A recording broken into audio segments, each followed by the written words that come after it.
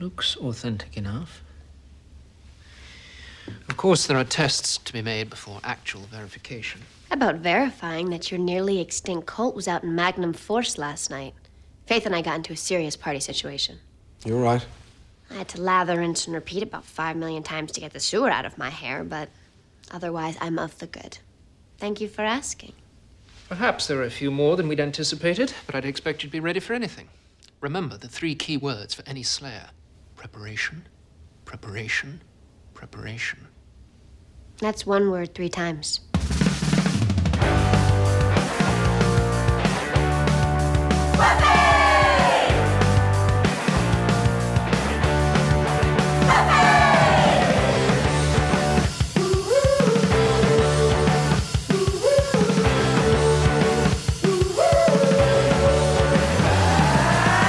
Everybody, and welcome to another episode of Boys Watching Buffy. We're just 2 boys watching every episode of Buffy the Vampire Slayer for the first time, giving our reviews, our reactions. We're your hosts. I'm Joe Welke. I am Vance Tucker. Oh, last name. Today we're talking about Season 3, Episode 14, titled Bad Girls. The director is Michael Lang. The writer is Douglas Petrie. The original air date is February 9th, 1999, to an audience of 6.09 million people. And there is a lot of goings-on in this episode. This episode was one of those ones where I was like, okay, yeah, this is why people, again, this is why people like Buffy. This has like a lot of the stuff I like in it, where it started out and I'm like, I don't know. And then, because it can get silly, but then it can really throw in some stuff. Yeah, I feel like this one kind of kicked off like, oh, this is the home stretch of the season. Yeah, absolutely. Which is really cool. But before we get into the episode, we got some plugs. Of course, we just opened up our Patreon page, just patreon.com/boyswatchingbuffy. We'll have that link in the show notes. We've also got the Discord, which is linked in the show notes as well. And I got some stand-up shows coming up. I got February, goddamn. August 24th at Flappers Comedy Club at 7:30. I've got Alex's Bar with Booty Burlesque on the 25th at, I think, 9. Not sure. And then Pack Theater, August 27th at 8 o'clock. That's a storytelling show, so I'll be doing some stuff different from my stand-up material. And then the next weekend is San Diego, September 2nd and 3rd with Comedy Heights. And that's all I've got right now. You got anything to plug here, Vance? No, I don't. Join the Discord. Right. Join the Discord. There's going to be some lively conversation about this episode, and there was some lively conversation about last episode in there. Oh yes, there was. I'm anticipating a lot of liveliness from this one. This is, woo. All right. Oh, I did want to say our predictions were offish. Yeah. Last week we predicted that it would be like a girls' night. Like you predicted like a sleepover. I figured all the girls would get together and go on an adventure, kind of like how Xander did. Yeah, I feel like didn't I predict that there'd be like a young hot watcher, and then we were hoping for a young hot watcher. Okay. We gotta, depending on younger, hotter, depending on your vibe, with your preference. He's a decently good looking guy. All right, so let's start it off with the first scene, which is Faith and Buffy. They're fighting vampires in the graveyard, as most of these episodes start, but Faith is back in the fold. She is fully back into the gang. Buffy and her are teaming up, and they're fighting these vampires, and Faith keeps asking Buffy, like, are you serious? You never have? And Buffy's like, no. Faith's like, come on, you haven't done it once? Buffy's like, no. Faith's like, are you serious? You've all these nights, and you've never done it. Buffy's like, absolutely not. And Faith's like, I just can't believe that you haven't fucked Xander. Because I did it, and I barely know the guy. Yeah, I'm surprised she didn't just say she did it. Yeah. Like, I don't understand why Faith would keep it secret. Yeah, I don't know either. I don't know if this was like her admitting to banging Xander like off screen, but she's very surprised that Buffy has. Well, she doesn't, because later Buffy questions Xander about it, and she's like, "Huh, eye twitching," like. Oh, right. So she doesn't know yet, and I'm like, just tell her now. Because Buffy says in this scene, "I love Xander, but I don't love him like that." I was like, that's free reign for you to be like, yeah, me and him slept together. Faith wouldn't even care. Yeah.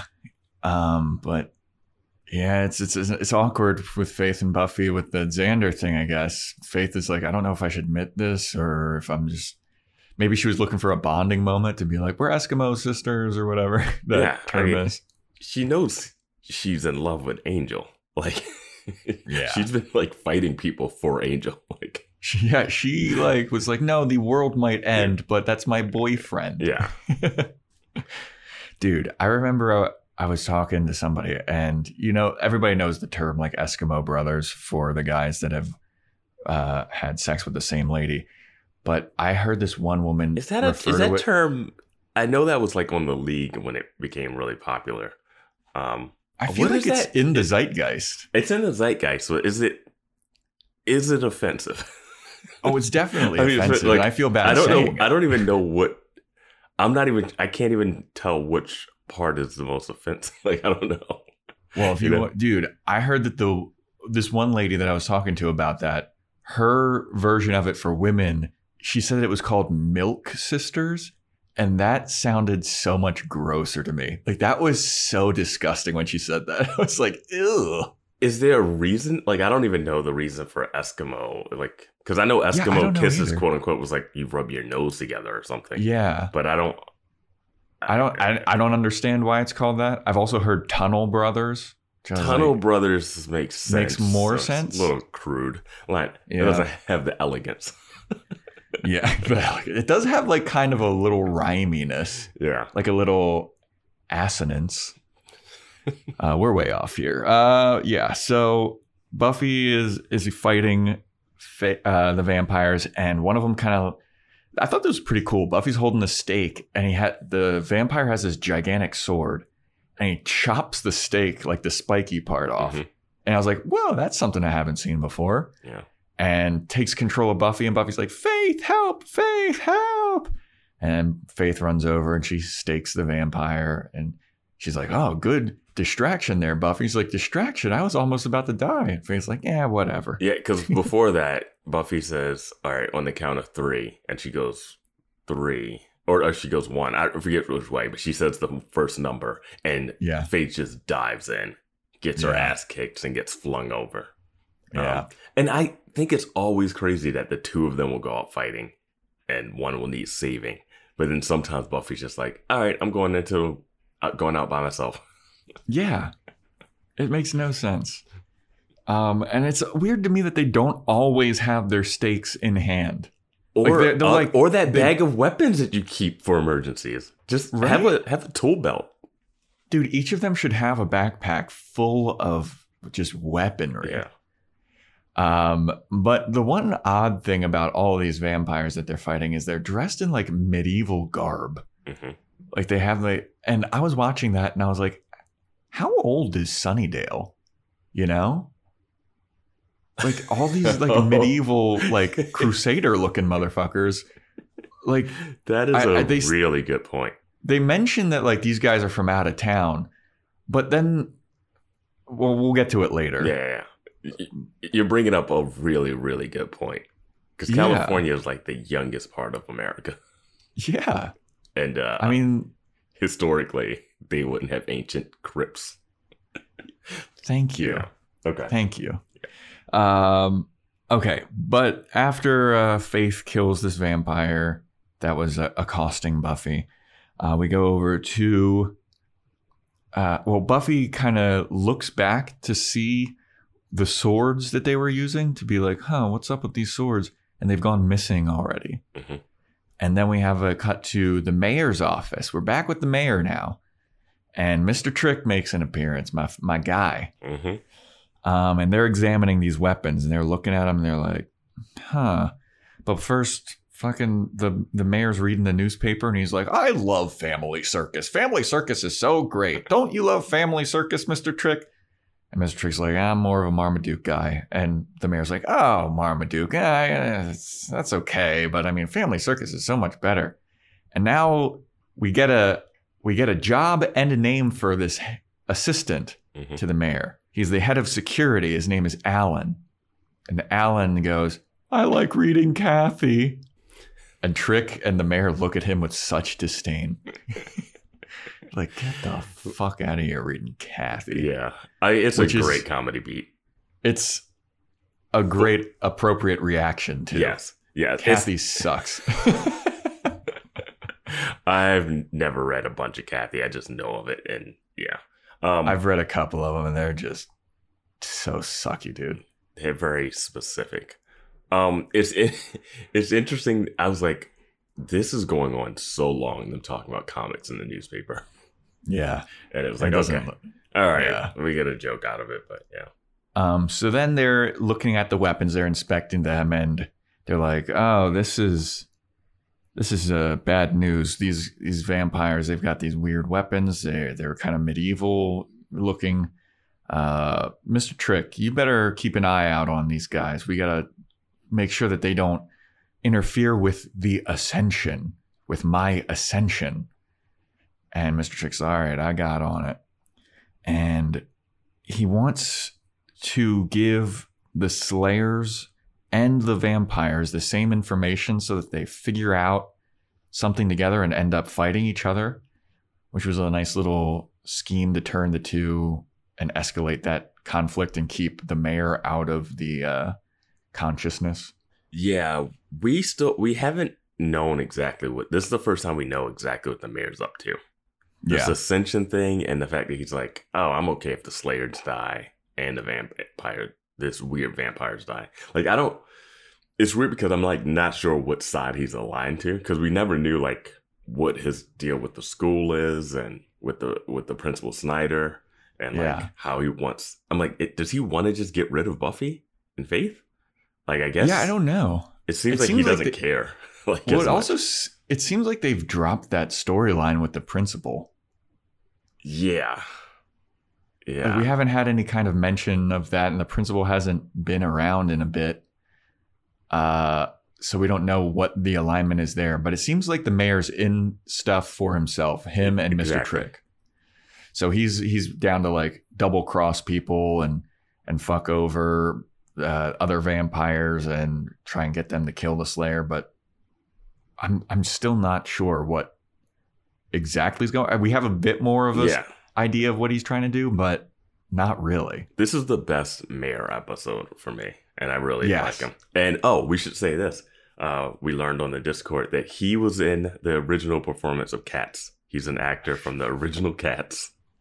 And Mr. Trick, the actor playing Mr. Trick, is in the first episode of Nathan Fielder's show, The Rehearsal, which is one of the most unique shows I've ever watched in my life. Nathan Fielder is amazing, dude. The Rehearsal is 6 episodes on HBO Max, and it's hard to explain. It is amazing, though. It's hilarious. Yeah. I mean, if you've seen Nathan For You, it's a little bit in the same type of humor, but completely different. Yeah. But anyway, back to this. So their plan is like, I don't really care if the Slayers and these other vampires kill each other. Just make sure that they don't interrupt my ascension. And then so we are at school the next day, and Willow has gotten early acceptance into all of these Ivy League schools, Harvard, Yale, all of these things. And they're basically actively recruiting Willow. Mm-hmm. They're trying to schmooze her. Early acceptance. Yeah. And Xander's like, well, great. I am not getting early acceptance. I got, I'm getting looked at by, hot dog stands and manual labor type of shit. There's nothing wrong with an apprenticeship, There's nothing wrong. Absolutely. Dude, at this point, it's probably safer to be doing that. The crazy thing is, I was just laughing at when Willow's like, "Oh, I got accepted to Harvard," and I was like, all these other schools. I'm like, you're never going to any of those. We know how these '90s sitcom shows work. Exactly. You're going Like, to unless Sunny- Buffy, Xander, Oz, and everybody else gets accepted to Harvard. You're going to Sunnydale College, and you know it. It's also crazy that they don't talk about like Oz mentions, hey, don't get held back. It's not as cool as you think it would be. But there's no drama. Like, he stayed back to stay with Willow and this group, right? Yeah. But she's not thinking like, oh yeah, I don't know what you're gonna do, Oz. Like, there's no like consideration of like what he's gonna do next year if she actually goes to college. Yeah. I mean, unless he's getting into all, because Oz is secretly a genius or whatever. But I think his line about getting held back and not graduating really hurt him a bit. Yeah. So I don't know. So after everybody's talking about this, Cordelia comes over to mock everybody, and she's like, oh, I see that you're all talking about post-high school plans. Xander, it must be tough trying to plan out how to be the biggest loser. And Xander's like, oh, the comedy stylings of Cordelia. Oh, this is nice. I'm surprised that you're even thinking about college because it looks like you have a new line of hooker wear coming out. I was like, damn, dude. And then Xander. I wonder why people don't like Xander. Yeah. I wrote like a whole defense of Xander on the Discord. And then he's like, you look like a fucking whore. I'm like, oof. But then Cordelia comes back and she's like, no, I just have clothes because I have a father that has a job. And then she kind of like walks away, and Xander's like, oh, I gotta come back, but I'm saving it for later. Xander's family life is slowly creeping in off screen, you know? Yeah. It sounds very sad and like not good. Not conducive. More not things good. contributing to his problematic behavior, probably. It's going to be interesting when we see his parents, because I feel like that's what we're building up to. I also wanted to mention Oz's jet black hair. Yep, he changed his hair again. He's a little Ramona Flowers these days. Yeah. I was like, what is going on? Werewolf vibes. Full. It's like jet black and gelled to hundreds of degrees. Like, it is just spiky and wet looking. Yeah. So gross. He looks like he's got like the Venom symbiote on his head. It seems like a hairstyle you would have where it's going to be like, this is going to be an Oz episode. You know? No such luck, because this is all we see of Oz. But Buffy starts talking about like, oh yeah, I don't know what my post high school life is going to be, but I hear it's got to be better than this. It's going to be good. But I got to study for that chemistry test. And Willow's like, I'll help you study, Buffy. And she's like, oh, that's so sweet of you. And then Buffy's like, well, I got to go meet up with Giles because he needs to talk to me about something. And Willow's like, oh, yeah, I saw Giles earlier. He did not look very pleased at all. And Buffy's like, great. And then we go over to see Giles, a very, very tight close-up of Giles' face, looking just the most annoyed. And that is because he's being lectured about the new way things are done by the new Watcher, whose name is Wesley. I don't know his last name. I forgot his last name already. It's Wesley Wyndham Price. Very British. It's like a sweepstakes. And he's Watcher-splaining to Giles. Yeah, as if Giles hasn't been in the field for years and years and years. These Watchers, man. I know, dude. They make no fucking sense at all. None. I don't understand how they've been doing this for centuries, apparently. They're the most ineffective group of people that are supposed to be authority figures. Like, every Watcher we've seen, even Giles to a certain extent, just has no idea what the fuck they're doing. Yeah. But Giles is the most on top of things because he's in the field now. Yeah. But this guy's explaining, he's like, oh, this is cute. You got all these books. Well, we got this new system of doing things, and we've got new training methods, and it's more field work. And Giles is like rolling his eyes like, ugh. Yeah. And then he says to Giles, like, and I've even come across a vampire in my time. Actually, I've come across two in controlled environments, of course. Yeah. And Giles just looks at him like, you're going to die. He's like, there's not a lot of controlled environments here. Yeah. You're standing on the Hellmouth right now. Yeah, yes, exactly. This plane that we don't know how to completely shut it. Yeah. And every other week, someone's trying to open it back up. They're like, thanks for saving the world, Giles. Here's your replacement. Yeah. And Buffy shows up and she's like, hey, Giles, who's this guy? And then Wesley comes over. He's like, hello, you must be Buffy. She looks at Giles and she's like, oh, this is the new Watcher, huh? And then Giles is like, yeah. And Buffy goes, is he evil? And then Wesley's like, no, I sadly heard about your run-in with Miss Gwendolyn Post. She was evil. That was a very unfortunate accident, but I can assure you I am not evil. Giles has thoroughly gone through my record, and I can tell you that I am not evil. And then Buffy looks at Giles again, and she's like, you sure this guy's not evil? Yeah, I forget he says something, but it's like a great payoff. Yeah. Yeah, he's kind of like, not outwardly or something. He says something like that. It's interesting because in this scene, the new Watcher doesn't seem like he's bad, you know? Like, it's kind of like when Kendra showed up and Buffy was like, oh, God, I hate Kendra. And Kendra was just like doing the job, being a slayer, loved slaying, and just Buffy couldn't handle it. This is like Giles' version of that. It changes later in the episode, but right here it's like, this guy's just... No, he seems like pretty decently charming and like, hey, I'm on your side. I'm your new Watcher. Yeah, he's so much similar to when Buffy first ran into Giles the first time that they even like do something at the end of the scene to show that. Yeah.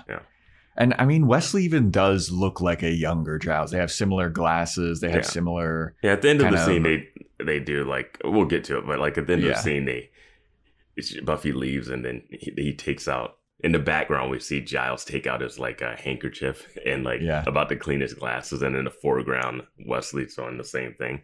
Yeah. But Mr. Wesley is like, so tell me about your patrol last night. And Buffy looks at Giles, and Giles is like, go ahead. Buffy's like, well, I ran into vampires, and I killed them. And Wesley's like, anything else? Just standard fare vampires? And she's like, well, they did have these swords. And Wesley's like, swords, huh? Was one short and one long? And Buffy's like, I don't know, they're both spiky. Yeah, they were both pointy. Buffy, you're usually on point with like the details. But whatever. And she should have mentioned, like, you know, it's creepy that they were missing by the time. I was like, is she not even going to bring this up? Because is she going to like tank this whole investigation just because this new guy's here? Like, this is weird stuff. So new guy Wesley is like, oh, swords, huh? Let me go look. This sounds familiar. And he's thumbing through a book. And he goes exactly to the top of the box. Yeah. It just happens to be the one book. And Giles is like, that sounds familiar. And Wesley's like, well, it should, because they are the swords of the Illuminati. And they worship this demon named Balthazar, which I think is the name of one of the 3 wise men that visited Jesus. I'm pretty certain that it is. Hey, I got Bible school last time I talked about this, so I'm not even gonna argue. I'm pretty sure it is, because I'm hold on. I feel like that's a restaurant too. There's a bunch of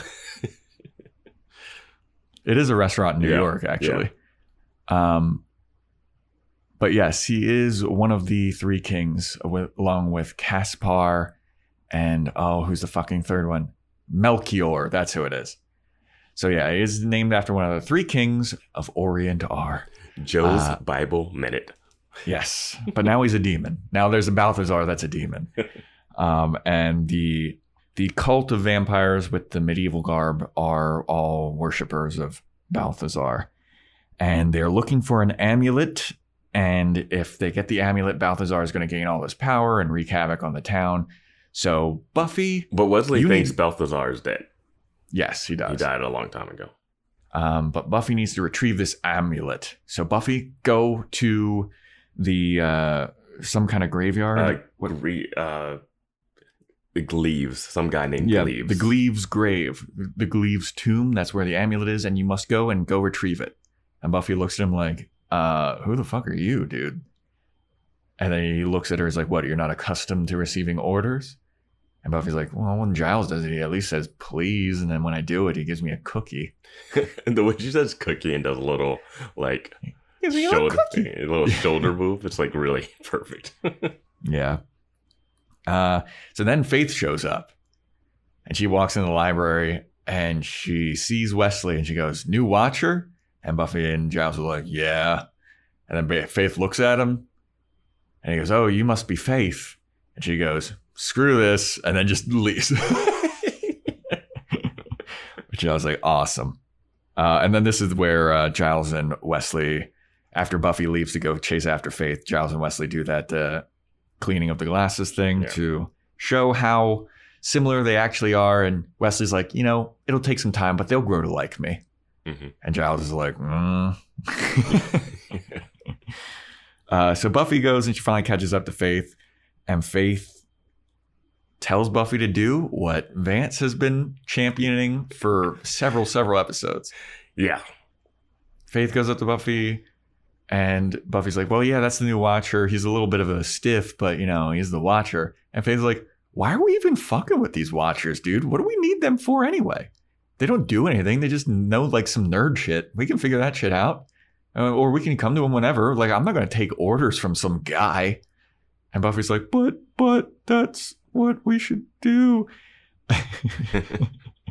And Faith then goes on some kind of rant about how Buffy loves being a Slayer. Mm-hmm. And Buffy does a whole, no, I don't type of thing. Yeah. And Faith's like, shut up, dude. You know you love it. You know you wouldn't be anything without it. And you can't tell me that while you're slaying, you don't fucking get a little rush doing it. You like doing it.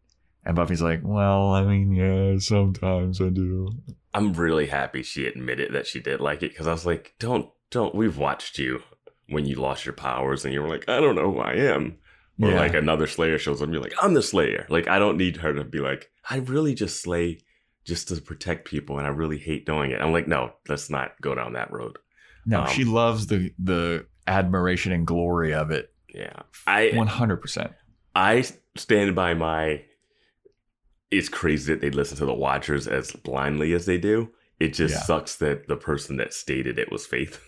Yeah, so especially after this. So it hurts my argument of it. And Faith is one of those people that, like, when someone likes something and they just won't shut up about it. Like, I'm like, okay, Buffy's been a Slayer for years now. Like, she's like, okay, I get it. She's like, doesn't it give you a rush? She's like, yeah, we can talk about something else. Like, like, Faith is one of those people that will start talking and you're with them 85% of the way. And then that extra 15%, you're like, well, you're a little fucking crazy though. Yeah. Like, you were making good points up until this point. Yes, exactly. It's that turn at the end where you're like, oh, we're not exactly just talking about just this thing. Gotcha. Yeah. So then Buffy goes to the Gleaves tomb and she's looking for the amulet. She pops open one of these like ancient looking graves that are above ground. And it's so like, this is the point that I was trying to make earlier. Like, how old is this place? Either it's like such an old city that it's medieval, like there were European conquerors and shit back in California in like the 1400s or whatever, conquistadors. I guess it could be conquistadors. Or they transported like old European medieval bodies to Sunnydale for some reason. Yeah, we're like, oh, Hellmouth's over here because we have a Hellmouth map. And then they just started like shipping stuff. And then like, oh, when this person, I think it's a person that died too. Like, it's just a regular person. And they buried him and then there's so many amulets and jewels and stuff. Yeah. And I get it. The show needs that because they got to crank out 1 million episodes a season. It is just, because it would be more missions in California. Like, it would be more like that kind of stuff, but that's not ancient vampire European history. So, my bigger thing here is very nitpicky, but why not go to this thing during the day? Yeah, dude. Because vampires can't be there. You don't have to worry about it. Just walk in, grab it, walk out. I don't know. I guess because it is, this aired February. So if it's going along with the same timeline of when it's being released, it would get dark out pretty early. So, and we all know that all the students stay at school until 5 anyway. Yeah. So that's the only excuse that I'll give for that. But that makes so much more sense. Yeah, we've seen them go into a tomb during the day too. So yeah, I'm like, just go in there during the day. It was so easy to find it. Yeah, absolutely. She opens one grave and she's like, nope, not there. She opens another grave and she's like, oh, there it is. Yeah. And just as she's about to grab it, she hears some ruckus behind her. There's a group of vampires coming, and they all have torches and stuff, and they're all talking very loudly. And Buffy's like, oh, fuck. She hops back into the first grave and covers it back up to hide. Super late. Yeah. I was like, are you not going to close it? The edit was weird, where it's like she hops in, they walk into the room, and then she closes it. And that thing makes such noise. Yeah, dude. It's so loud. It's cement blocks going up against each other. Yeah. I was like, you got to slide that quick. At first, I was like, is she not going to close it? Is she just going to assume they're going to look in the second one? I thought that she didn't close it. And the only reason I know that she did is because after they grab the amulet and leave, she opens it back up. And I was like, oh, I guess she closed it. Yeah. So yeah, they grab the amulet and leave. And they're all like, hell yeah, we got the amulet. And Buffy comes out and Faith grabs her from behind. Again, this is a recurring thing too. If you're a friendly fire person, why would you sneak up on Buffy like that? Did she grab her from behind? I don't think she grabbed her from behind. Because she's in the thing. Yeah, I don't know how she got in the thing either. Was she there before Buffy or? Well, I think she walks in and then Buffy slides a thing and hops out. And then Faith is like, wait, were you hiding? And Buffy's like, no, I wasn't hiding. I was coming to do the job. And then I heard these people and then I hid.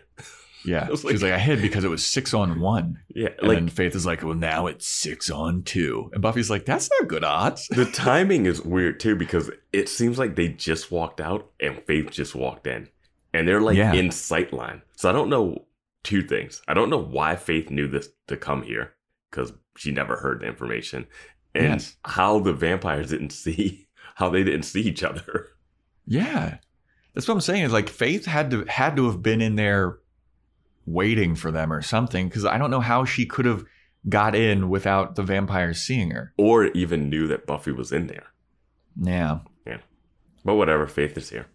Yeah, so she's like, let's go fight him. And she just goes running head first outside. And Buffy's like, wait, hold up. We got to have a plan. And Faith's like, the plan is to kill him. Let's go. And so they go to run after the vampires, who are just hilariously jumping into a manhole, just like pencil diving into And Faith's like, all right, there they are. Let's go do them. I don't even think California has sewers like that. I feel like we do. It's not a lot of drainage. Not a big drain. Like, I know like desert towns don't have like, you know, like in New York, you always see the sewer drains or the the sidewalk things. We don't have as much of those, you know, where those leaves pile up on that grate in the sewer. I don't think California has a bunch of that, but whatever. Maybe Sunnydale does. Maybe it's on a different plane. The thing I thought was really interesting was Buffy is telling Faith, oh no, you can't just jump down into a hole that you don't know what's going on. And I'm like, Buffy, I've seen you do that. You did that in the episode with those Christmas tree episode. Yeah, I was like, why did she just jump into a hole in the ground with no weapons? Well, I guess she had an axe. No, she didn't have a weapon then. No. Well, she did have the axe. Yeah, she got the axe because she was hammering the hole. But she jumped in with no knowing what was down there. And everyone was like, this is the most evil ancient demon ever. And she just jumped in a hole by herself. Yeah. Dude, Buffy jumps into holes all the time by herself. But when Faith wants to do it, well, you're being a little hot-headed. We got to have a plan of attack here. Maybe Buffy does have a plan of attack that she's just not outwardly saying out loud. I've never seen Buffy like strategize a plan. Is grab a bag, charge head first. A lot of times not even grab a bag. Yeah. That's her plan. Her plan is to grab a bag if she has a plan. So Faith just goes and jumps in, and Faith's like, I'm going to jump in, dude. And if you don't come in without me, I could probably get killed. So if I die, that's blood on your hands. So whee! Faith pencil dives in. Buffy's like, God damn it. Buffy pencil dives in. So then we go back to Giles and Wesley is reading Giles's initial journals about his time in Sunnydale. I think he calls it a diary. Yeah. Well, it's like the Watcher's diary or Watcher's journal. Or I'm whatever. happy that this was brought up because I was like, he has to be keeping this. And how have they just started reading these? He should have been sending these in after every 3 months. So Giles's initial journal entries are just roastings of Buffy. Which makes sense. It does make sense. And he could still be roasting Buffy because she totally deserves it. Remember he didn't give it a handbook? Yeah. Yeah, dude. There's a Slayer handbook, and he refused to give it to Buffy because he was like, within seconds of knowing you, I knew that you weren't going to read it. And this journal entry is more of that. He's just like, she is an affront to the English language. She doesn't know the difference between her head and her ass and like all kinds of shit like that. So it was a later point in the episode that I wrote down this note, but it stands here too.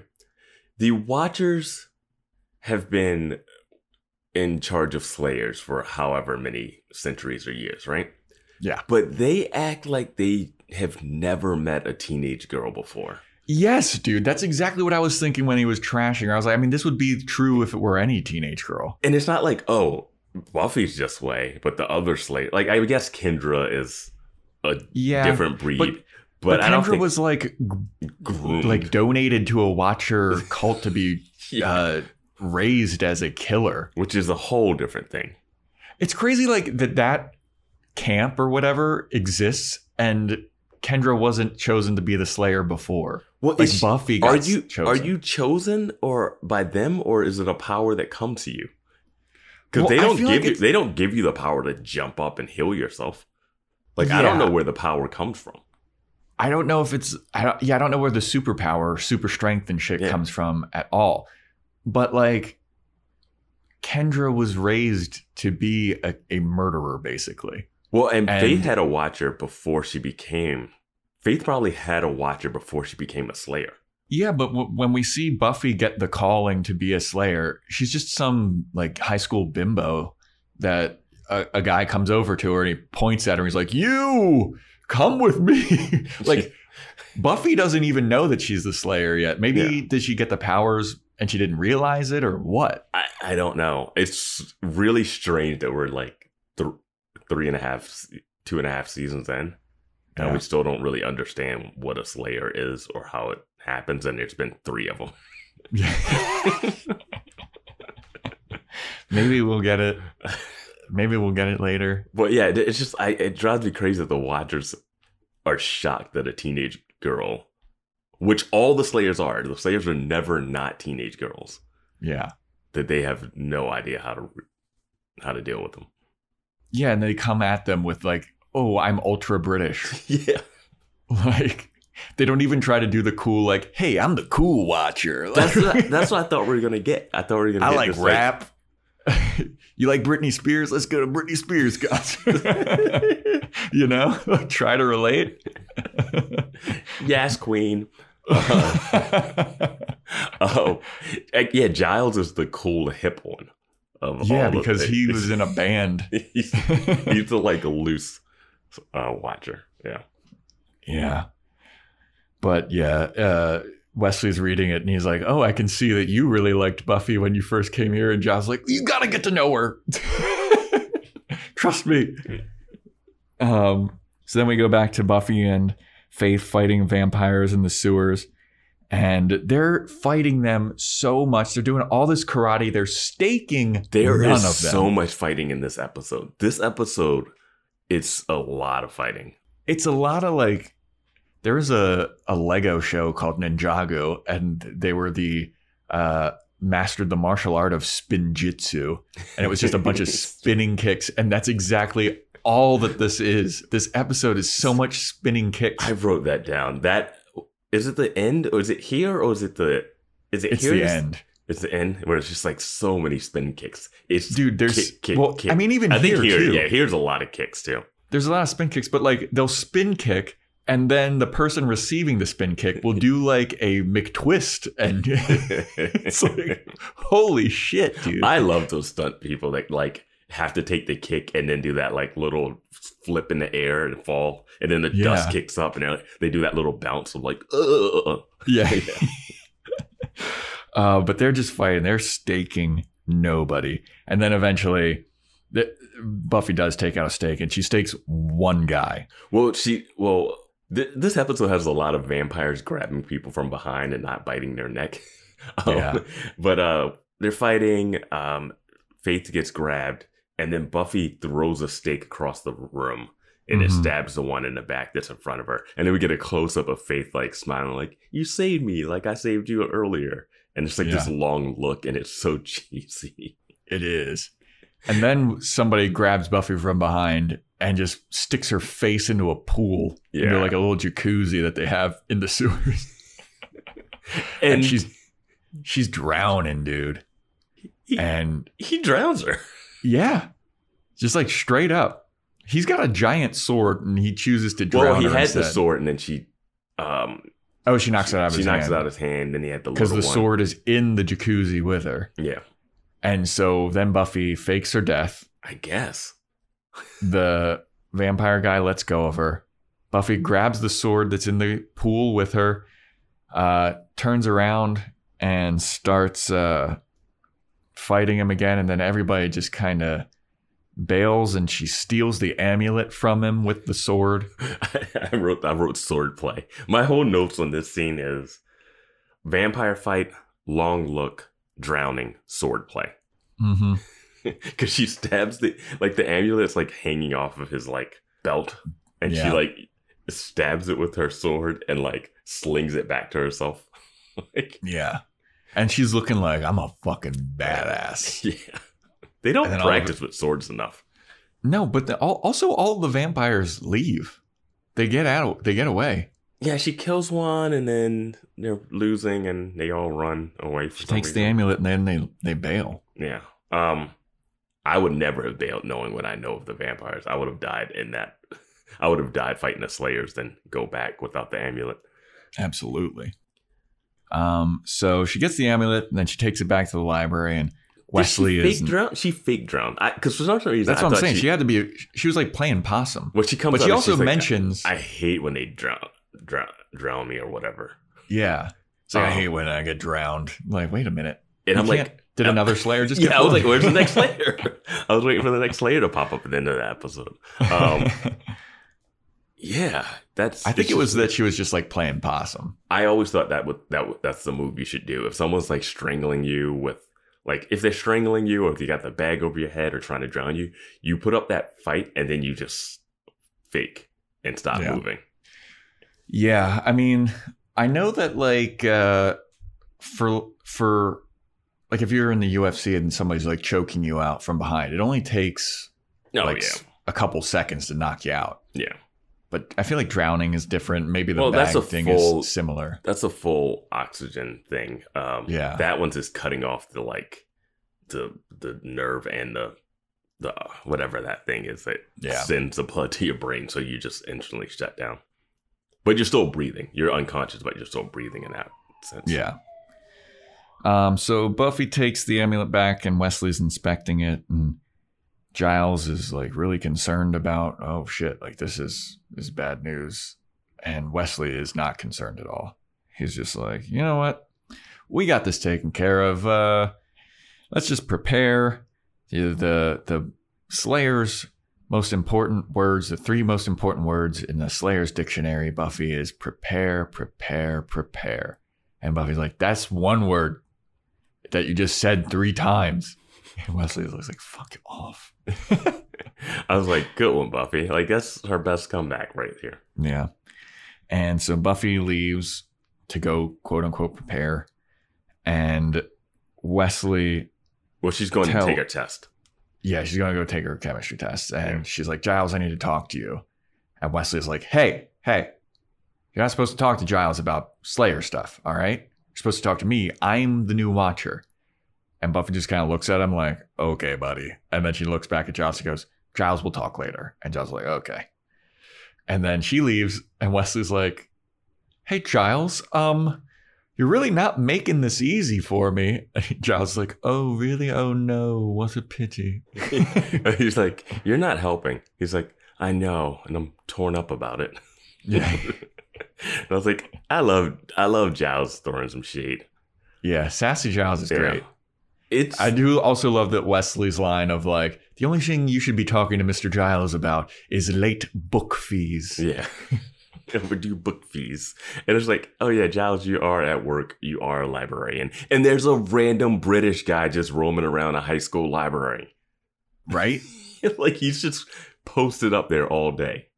This is the thing too of like random people just being in, because I remember Faith earlier in the episode, she just walks into the library. Yeah. And she's wearing just like a mesh see-through shirt, and you can just see her bra. And I was like, this is scandalous for high school, I feel like. They have to have some kind of dress code, you know? You can get away with that. Well, she does have a jean jacket on over it, so. You can get away with it. I don't know. You know me. I went to Catholic school. You went to an all-boys Catholic school, so you guys were, you only did that on the weekends. Only dressed like that on the weekends. Absolutely. And now. Yeah. Follow Joe's Instagram. At Joe Welke, baby. So Buffy's talking to Willow and Xander in chemistry class about this. She's about to take her test.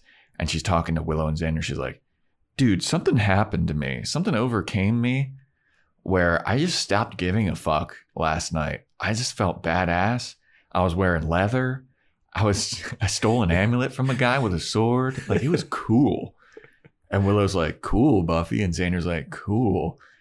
And then the teacher walks around giving out the test. And she's like, all right, here's the test. Once I give you this test, you're not allowed to talk. And you have an hour to take the test. And as soon as she gives Buffy the test, Buffy turns around. She starts talking to Willow and Xander again. Like, it was, no, you guys don't get it. It was so fucking cool. And Willow's like, okay, Buffy, but we got to take this test. And Buffy turns around and he turns back to Xander. And she's like, Xander, I mean, you should have seen Faith out there. Faith was doing. And every time Buffy says Faith, Xander has a little twitch. And she goes, why are you twitching every time I say Faith's name? That happens when you lose your virginity to a girl. You can't hear her name without your face having spasms. Yeah, and it made no sense. Because I was like, he would be stoked about it. Like, it made it seem like he was afraid of Faith. Like, Faith beat the shit out of him or something. It was like he was dating Willow and Buffy and he couldn't let them know. Like, yeah. He's not, like, it doesn't matter. So Buffy's like, why is this happening? And Xander's like, shut up, it's not happening. I'm not gay, you're gay. Or what? Whatever kind of that bullshit. Would be a Xander line. Yeah. So Xander's like, all right, dude, I get it. You went slaying. It was cool. But I got to take this test, man. Like, I actually have to, unlike you, I actually care about school. And I was like, since when? No, he said, I'm focused on my multiple choicing here. Oh, yeah. That's what I was like, that's great. He's just, he's just filling it out randomly. He would absolutely just cheat off Willow. Absolutely. If you're sitting next to Willow, you'd absolutely and the teacher's cheat off not Willow. paying attention at all. No, because she's like, nobody talk. Buffy's loudly talking about like, I was killing vampires last night and it was cool. And Buffy's reacting, I get it for the episode, but she's reacting as if this is the first time she's ever done the thing that she does all the time. Yeah. So after Xander's like, dude, all right, I got to take my test though. Like, you can talk about this later. And Buffy's like, all right, nerd. She turns back around and this is where reality breaks for me. Faith comes up to the window outside of the school and starts banging on it. And then she opens the window from the outside and she's like, hey, what's up, girlfriend? You want to go out and do some slaying? And Buffy looks around and she's like, you know what? Yeah. And at this point, I was like, is Buffy imagining this? Like, did that sword cast some kind of spell on her? It's Bad Girls, baby. It's Bad Girls. And then Buffy gets up and just exits out the window and starts hanging out with Faith. And Willow's watching this happen. She's like, you can't fucking do that. You can't just do that. It's like, where's the teacher? How come none of the other students are reacting? Yeah. What's going on? I loved it. And she also like blows her breath on the window and then like does like a little heart with an arrow through it. And I was like, is that for Xander? Is that for Buffy? Like, what was that for? Yeah. It was so weird, man. And there was a line earlier where Willow's like, oh, and you never came over to study for this test last night. I'm like, yeah. I'm sorry. She was fighting vampires for demon. I've always said this about her school. It's like, you're mad she didn't come over to study for a test when she was fighting a horde of vampires? Yeah. Sorry. So Buffy climbs through the window and starts walking away with Faith.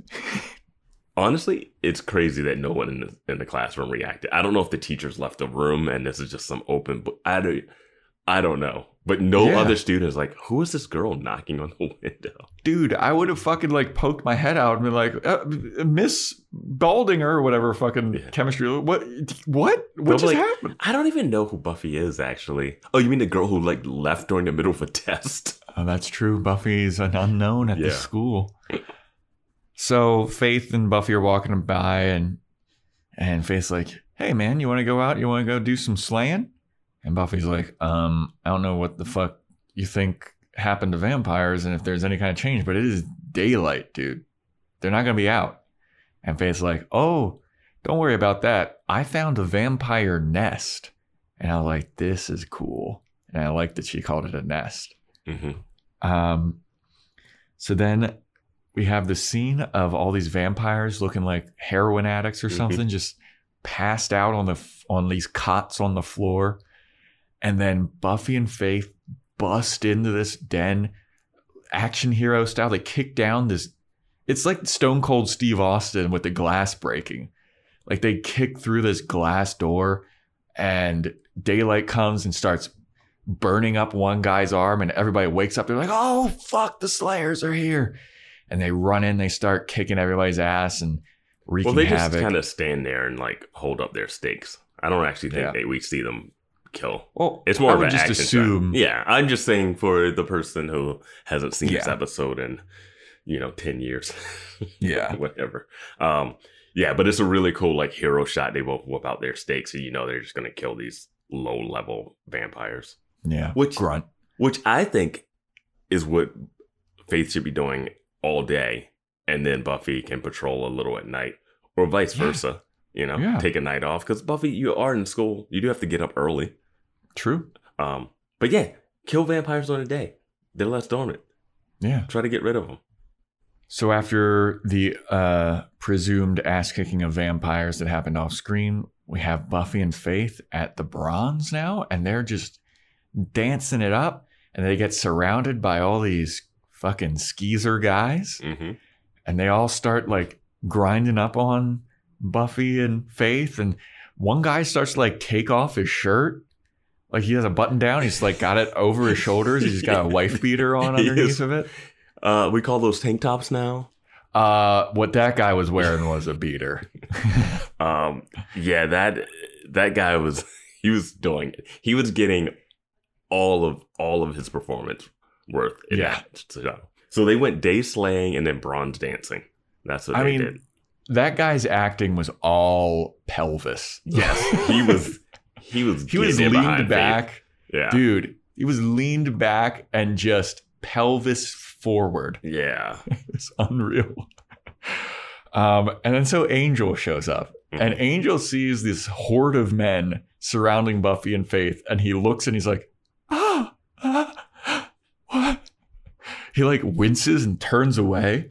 Yeah, I mean, jeez. Angel, come on, man. You're still a vampire. Like, yeah, dude. And then Buffy sees Angel, and she's like, oh, hey, what's up, Angel? She walks over to him, jumps up, wraps her legs around him.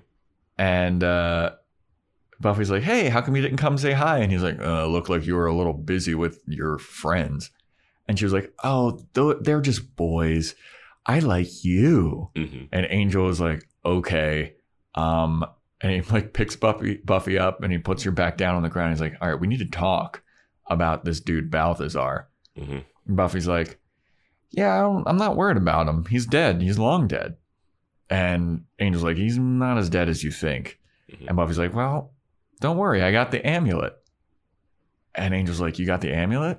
She's like, yeah, I got it last night from the dude I took his sword and I stole the amulet from him. And Angel's like, where's the amulet now? And then Wesley shows up. And Wesley's like, what the hell are you doing here? What's going on? Who's this guy?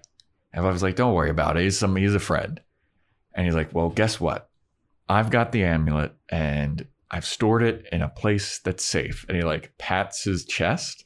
No, he doesn't pat his chest. She just reaches in and takes it. And he's like, how'd you know? And because it was bulging.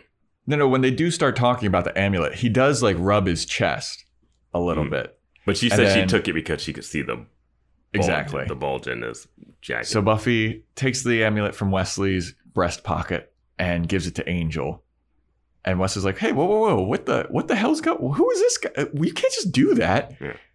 And Angel and Buffy now are just ignoring Wesley. They like kiss in front of him and then like leave. And he's just like, what the hell is going on? Yeah. And this is what I wrote down. Have they never met teenage girls?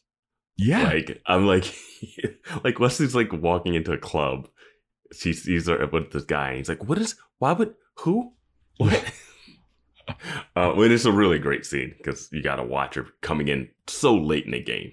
He doesn't even know that she's a vampire yet. Yeah. And one thing I notice is that Buffy has a huge gash on her arm.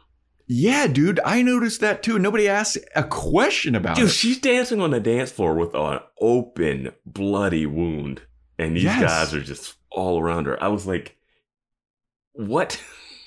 Dude, and it's not brought up after this. It's not brought up before this. She just has this gigantic gash that's as big as Faith's fake tattoo. Yeah, exactly.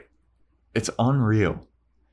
So then Buffy leaves Wesley and Angel takes the amulet and he goes off and wherever he's going to put it. And she goes up to Faith and she's like, Faith, we got to go. We got trouble. And she grabs Faith from this whirlwind of men that are surrounding her. And Faith, as she's leaving, she points to all of them. And she goes, call me. Oh, man. And then we get the reveal of Balthazar. And oh my God. This is where the episode takes off. Yes. Yeah. Balthazar is this gigantic blob, man. Jabba the Hutt or the bad guy in Dune, I would describe him as. He has the same prosthetics as Fat Bastard from Austin Powers. I'm trying to think. It's something else he reminds me of too. But yeah, and he's in like a pool and is having water ladled over top of him to keep him moist. And it is just great. It was one of those moments where you see this and you're like, all right, this. Yeah. All right. I'm in. Yeah, you got me. I was like, because at first I'm like, all right, they're Buffy and she's gonna be like a bad girl and she's doing this, and it's like, okay, yeah, this is. Smart. I did like it's weird enough that he's just in this kind of personal hot tub situation, but the fact that he has someone ladling the water onto him is so much more sinister and weird. Yeah, and he's bald and he's just this gigantic blob, dude. Yeah. And he's in a warehouse and he's pissed off because he doesn't have the amulet yet, and he has one of his minions. He uses this like weird force power where he can like drag somebody closer to him, and he drags one of his minions close to him, and I forget why. Oh, because they didn't get the amulet. Okay. Yeah, I was like, you get the amulet or you don't go back home. Well, I didn't know if did that guy like mouth off to him or something? He said something like, "Oh, we didn't do the thing that we were going to do." He didn't mouth off really, but he just said this. I feel like he's like, we ran into the Slayers. Yeah, we ran into the Slayers and we couldn't get the amulet or something like that. Yeah. And then I guess he gets his neck broken or something. Yeah, Balthazar like force powers him over to him, and then he just like snaps his neck. And they love neck snapping in this show. Did the Master have force powers or hypnoto? Like he had some powers or something early. He did something to Buffy when they were fighting. Yeah, I don't quite remember. Sure. That was so long ago. That was almost a year ago, dude. We're deep into the show. Yeah. And podcast. But so yeah, he's pissed at the amulet. He doesn't have it yet, and he's like, "Oh, get the amulet! I don't care what you need to do. Kill everybody." And Buffy and Faith show up, and they see Balthazar through a window, and they're like, "Oh, I guess this isn't where he says kill everyone." He says that in a later scene. This one, he calls over another guy and threatens him, and then says, "This is what I want you to do. I have a job I want you to do." Yeah, he has a new head minion. It's been the main minion. It's the one that drowned Buffy. Yeah. So Buffy and Faith are outside, and they're looking through the window like, oof, I guess that's Balthazar. He looks gross, man. And then Buffy's like, all right, well, we need to figure out a plan of attack. And Faith is like, I got a plan. Attack. And Buffy's like, we don't have any weapons, dude. Like, what do we do? We don't even have stakes. And I'm like, why don't you have stakes? Like, how don't you have that? Like, what are you guys out? Like, you're just going to punch a vampire to death and hope there's a piece of wood you can break off? Also, it is crazy because they look over and they see a sporting goods store across the street. It is insane to me that Balthazar is in a warehouse with a window that you can see into from the street and look directly across from that street and see functioning stores. Yes. Like, they're like, so out in the open. Maybe it's some kind of like hiding in plain sight type of situation, but they can be seen easily. Yeah.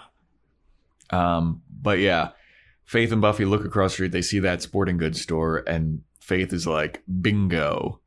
Faith walks over. She busts into this place, starts smashing every piece of glass in this store. And Faith is like, hey, dude, here's my philosophy on being a slayer. I want it. I take it.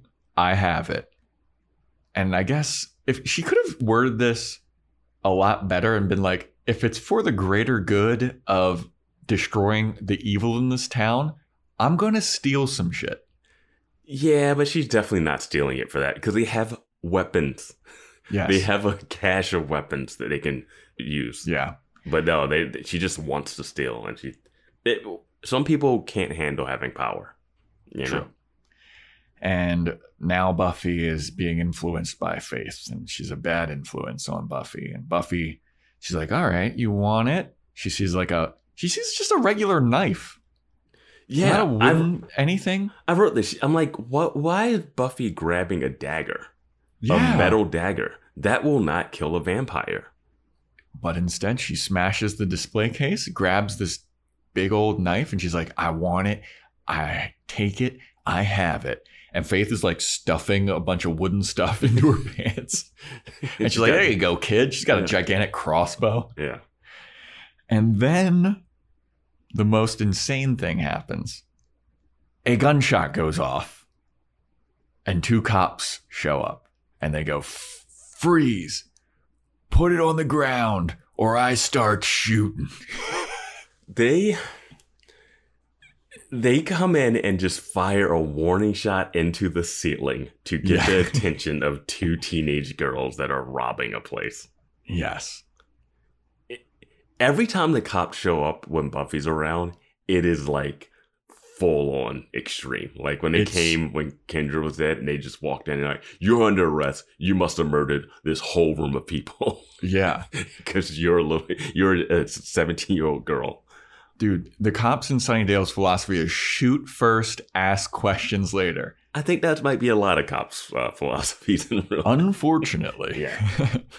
But you walk into a store and you just fire a warning. They didn't even say drop the weapons. They didn't say freeze. He just fired a shot to the ceiling. Yeah.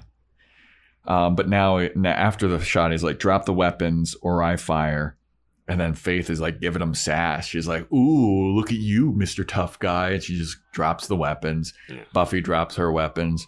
And they're like, all right, arrest him. Cuff him.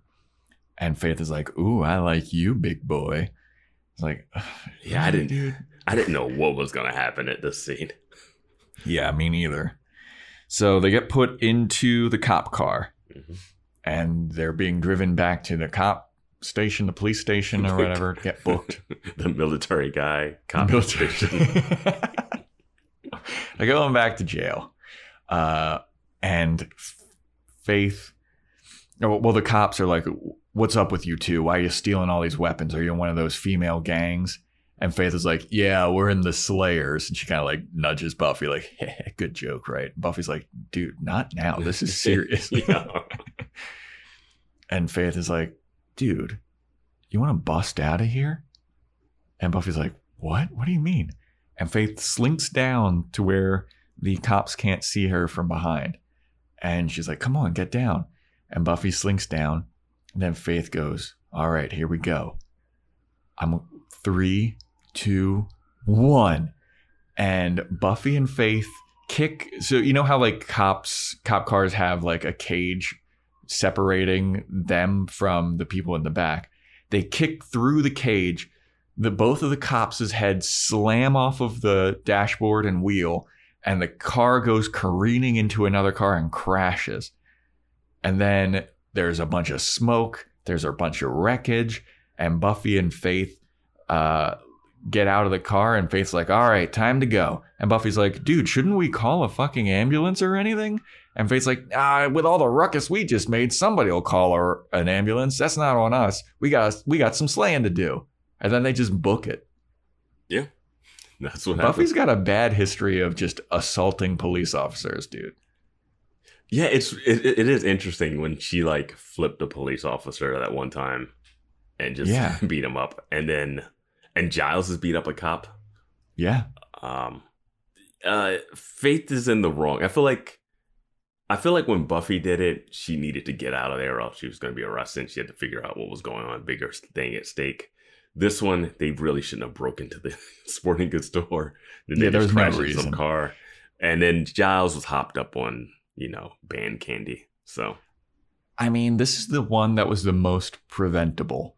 Like, Buffy was being framed for Kendra's murder, and the cops just started shooting at her immediately. Yeah.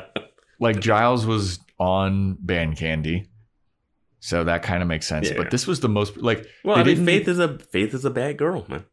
Yeah, I mean, they didn't... This all could have been prevented if they each had backpacks of weapons. Like, there's no reason, dude. There's no fucking reason. It's unbelievable.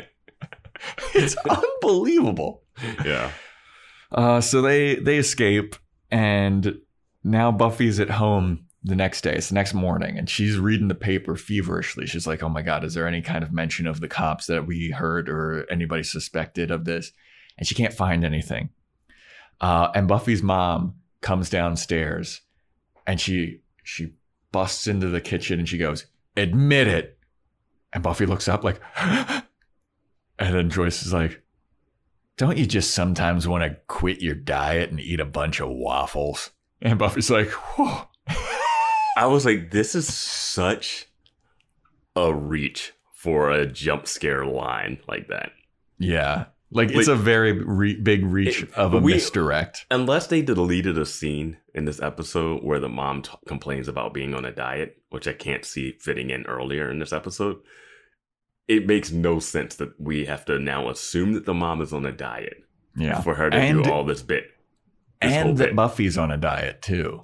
Because she's like a part of it. She's like, don't you want to give up on your diet? I think the mom is just on the diet. Okay. And that's why she wants to make waffles for the daughter. And then she can't eat them because she said the calories only don't count if I make it for you. I thought that was a cute mom line. Oh, yeah, absolutely. And the rationale people do when they're on diets and stuff. Yeah. Or I had to feed my kid the chicken nuggets. So and they didn't eat all of them. I can't waste the food. So and it was just, when you make them, there's 40 of them and the kids only eat, 12. So I got to eat the rest of them. If you open a bag of chips, they go bad. So you have to eat them all. But Joyce asks, like, hey, what was up with you and Faith last night? How was slaying? How was patrol? And Buffy was like, oh, it's just usual stuff. And the mom was like, don't worry, I won't try to interfere.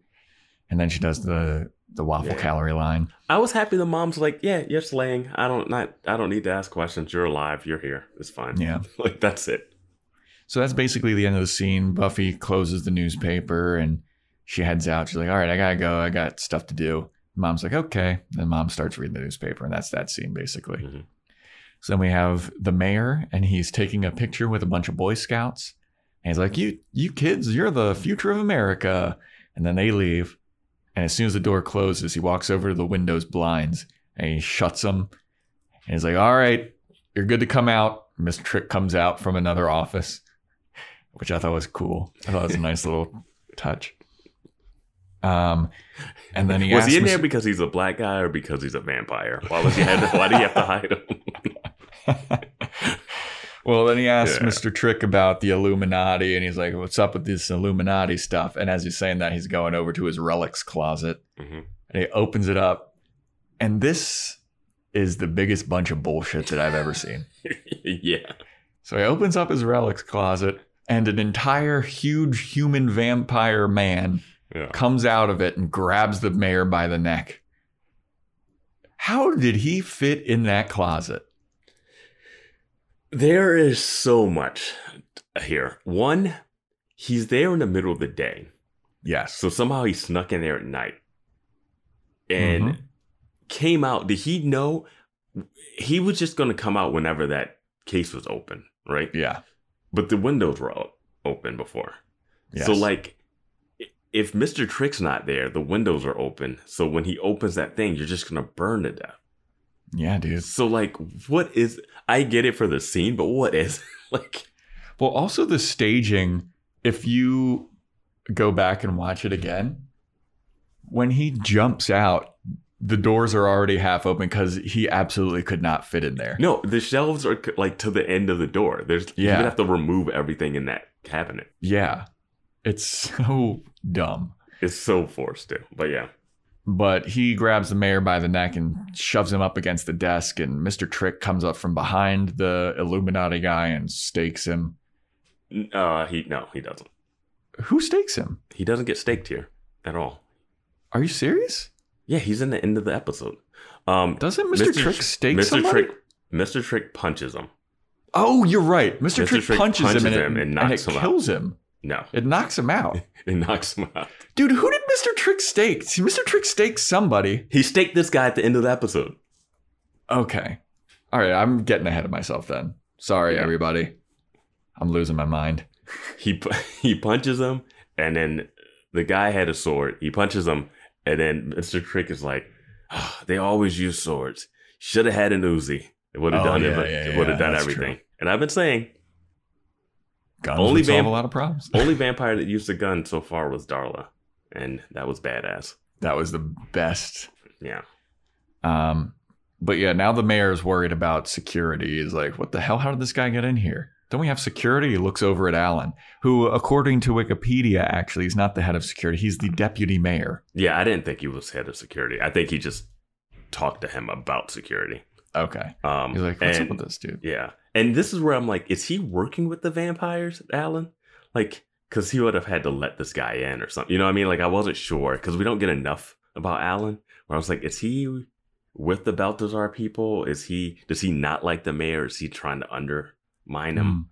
But see, this is why I thought that somebody died in this scene. Is because the next scene, Balthazar is like lamenting the loss of one of his henchmen. He's like, oh, that guy was a good henchman. Yeah, he's been kidnapped. Because at the end of the scene, he goes, the mayor says, lock him up. And he's like, what do you mean? He's just going to try to kill you when he wakes up. And he's like, yeah, I know. Yes. Okay. Yeah. Okay, now everything's coming together. I'm just remembering exactly what happens to this guy. Okay, you're right. It's such a major part of this episode. You're right. It's like what makes this doubly great. Yeah. Okay. I'm wrong. Sorry, everybody. But yeah, Balthazar is now lamenting the loss of his henchman, and he wants his amulet, and he calls upon a new guy, and he's like, get me the amulet. And this is where he's like, kill everybody. Bring me the Slayers. Bring me the Watchers. Bring me everybody. I don't care. Kill them all. And then that should have been the plan at first. I don't know why. Yeah. So Buffy and Willow are at Buffy's house, and Willow gives her some kind of good-smelling protection necklace. And Buffy's like, oh, that's so sweet. I'm waiting for this protection spell to pay off. Dude. Because we've been talking about protection spells. I don't know how they work. I thought they didn't work when you knew about them. Yep. Maybe if you have it on a necklace? I know Willow had that whole thing when they were going into that school during Only Have Eyes for You or something. And she made this like protection spell, but she almost got sucked into hell. I don't think these spells work, but we'll see. Maybe it's gonna pay off at the end. So Buffy is like, well, I gotta go on patrol. Willow's like, oh, can I come? And Buffy's like, Buffy gives her the Zeppo treatment. He's like, I don't know, dude. This is a little dangerous. You might want to stay back. And Willow's like, what are you talking about? I know witchcraft. I can do stuff. And Buffy's like, not like this. And then Faith shows up. And Faith's like, all right, you ready to go patrolling, Buffy? And Buffy's like, hell yeah. My new best friend's here. Yeah. She's here to replace you, Willow. Yeah. So they go off to go patrol, and Willow's left alone, and she grabs the little protection spell. She's like, so stupid. Yeah, at first I was like, oh, are we doing this scene or like the same thing we were doing in the Zeppo? But then I was like, oh, this scene is more about like, oh, Buffy has a cool new friend and she's not hanging out with her nerdy, dorky friend. And I was like, all right, that's cool. I can get behind that high school metaphor, allegory, whatever, analogy. So Faith and Buffy are going back to where Balthazar is, and Faith has the gigantic crossbow that she got caught stealing. She calls it a longbow. This is. And Buffy's like, I can't believe you went back to go steal that. And Faith's like, yeah, I'm so stoked to try this out. She's fiddling with it. Yeah. And then they get attacked by a vampire, and they're all startled and everything. And then we go back to Wesley talking to Giles. And Wesley's lecturing Giles. He's like, you know what your problem is? You got an emotional problem, dude. You got too attached to the Slayer, and that was your downfall. And Giles is like, my emotional attachment wasn't a problem. It was an advantage, and you don't know what you're talking about. And Wesley's like, well, regardless of whether or not I know what I'm talking about, you did a bad job. I'm the new Watcher, and there's nothing you can do about it. I'm the new Watcher. It's my duty. And then Giles turns to look at him, and he sees a bunch of the Illuminati guys behind Wesley, and he's like, well, get ready to fulfill your duties. And I love how chill Giles is. Like, Giles is so chill. And something I would have loved that would have made me kind of like respect this new Watcher a little bit is if he had put any protection in the library. It still drives me crazy that vampires can just walk up into the library that easily. Giles works there late at night by himself sometimes. How is it possible that vampires can just easily get in? Dude, have crosses at the entrance. Garlic. Have a priest come and consecrate the grounds. Bless the grounds. Have everyone meet at your house. You don't have any books. They're all burnt up. Have everyone meet at your house, which is actually, vampires can't physically get inside of it. Like, it's just, I get it for production, but it's so crazy that they just like, hey, there's 8 vampires standing out there. Yep. So then we go back to the Buffy and Faith fight, and Faith can't figure out the longbow. She's just like, you know what? Fuck it. I'm just going to do things the old school way. She takes the wooden arrow out and she just stabs the motherfucker. Then they're walking around the corner and she's like, man, this is pretty crazy. Like all these vampires keep attacking us one by one. And then as they say that, one jumps down and then they stake it. And they're like, man, hopefully it keeps up like this because we can take on all these guys if it's one-on-one. Yeah. And then they turn a corner and the deputy mayor, Alan, grabs Faith. And Faith shoves him up against a dumpster and stakes him in the heart. And it is a human. And he starts bleeding. Right before she stakes him, Buffy's like, Faith, no, wait. Yeah. And then she stakes him. And he starts bleeding. And Buffy's like, oh my God. Oh my God. And Faith's like, fuck him, let's go. No, she's standing back at this point. When he dies, she says, let's go. But like, this death scene is like protracted. They play this out. Like, he's bleeding from his mouth. Like, well, because it starts and then they go to a commercial break and then they come back from commercial break and the dude's still dying. And it was one of those weird things because I had that in my mind. Like, is he working with these other vampires when the vampire got in and the mayor's like, hey, I thought you were making sure this doesn't happen. Yeah. Why is he in that alley? And no clue. It was just really weird, like, why he popped out of the alley, didn't say anything. Like, he got shoved against the dumpster. I thought he was going to be like, oh, wait. Or say something. You know, it was just, I don't know why he's there. It makes no sense. And it would have made sense if he was working with the Illuminati. Yeah. And maybe he was. Because they do something weird later, which is, yeah. So I'm not really sure what's really going on here. I guess a guy jumped out, and Faith's attitude about killing this guy is weird, but her killing this guy seems purely accidental. It's absolutely accidental. I feel like Buffy could have accidentally done this too. Well, we thought that Buffy did do this like a long time. We thought that Buffy killed Ted. Yeah. Remember, we're like, dude, she just fucking killed a regular guy. Yeah. But this was always a risk, and I'm happy that this has finally happened. Like, it is an interesting development in the story. Yeah. And you're right, Faith isn't like, fuck him, let's go. She is kind of taken aback by it. Well, yeah, because Buffy's like, oh, I need to get to something to stop the pressure, and like Faith is just like standing behind her, like kind of stunned. Yeah, it was kind of like when she was fighting that first demon when she first arrived, and she's like stunned and frozen and everything, you know? Mm-hmm. She's a little shell-shocked, I guess. And so Buffy's like, well, call 911 at least. And Faith's like, we don't have time. I don't have the minutes. Yeah.